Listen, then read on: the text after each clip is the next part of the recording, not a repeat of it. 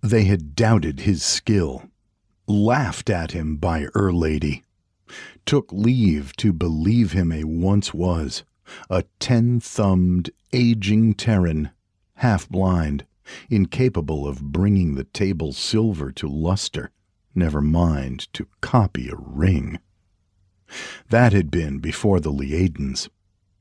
They were Liadens, right enough, with the pretty contrapieces dandled like candies tween their slender elvish fingers and sweet words of flattery in their mouths. Truth owed lady, it were the contrapieces spoke loudest.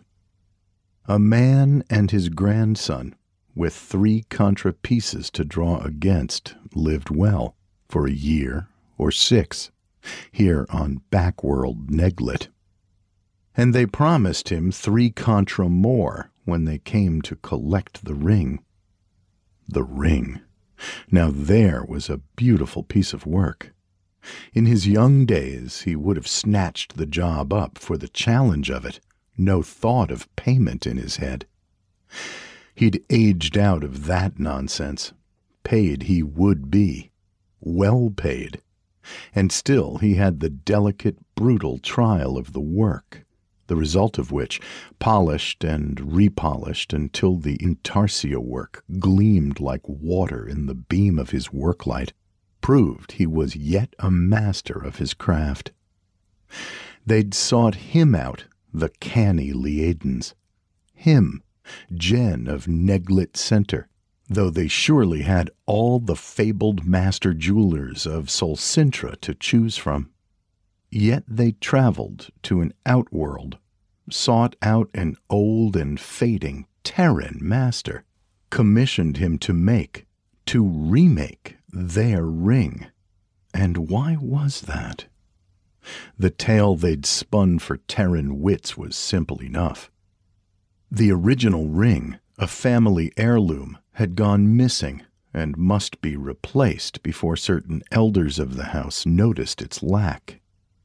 Such things happened, drain pipes and gambling games being universally hazardous to jewelry, and mayhap the jewel masters of Solcintra gossiped among themselves, and a whispered word might waft to the ear of the stern elder, to the dismay of his pretty patrons.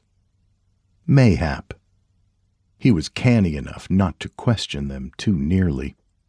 He had no ambition to risk his 6 contra, though he might have balked if they had wanted paste or light gold or glass. But they were keen in their instructions. He was to use only pure gem, true gold, and emerald.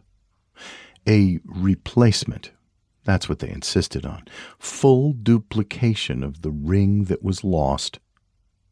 A replacement, exact in every detail, is what he had made for them.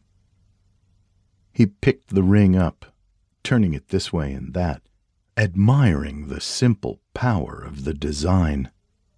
Caught in fluid perfection, a bronze dragon hovered, wide-winged, above a tree in full green leaf. Smiling, he set it against the holo-pick they had given him of the original. "I witness ye deceive the master who made yon," he told the copy fondly. "Indeed, it is remarkable work," said a strongly accented voice at his elbow. The master jeweler started badly and jerked around on his stool, frowning down at the pale-haired Liaden in his costly leather jacket. "Enough to give a body his death, sneak-footing behind one." He caught himself up, looked from his visitor to the workroom door, with the bell hung above it, that jangled when one of his rare customers came in from the street. He looked back to the Liaden's smooth, emotionless face. "How came ye?" The Liaden gestured behind him to where the inner door stood ajar. "Through the house." Fear, the tiniest spark of fear, flickered in the master jeweler's heart. The boy was his last treasure.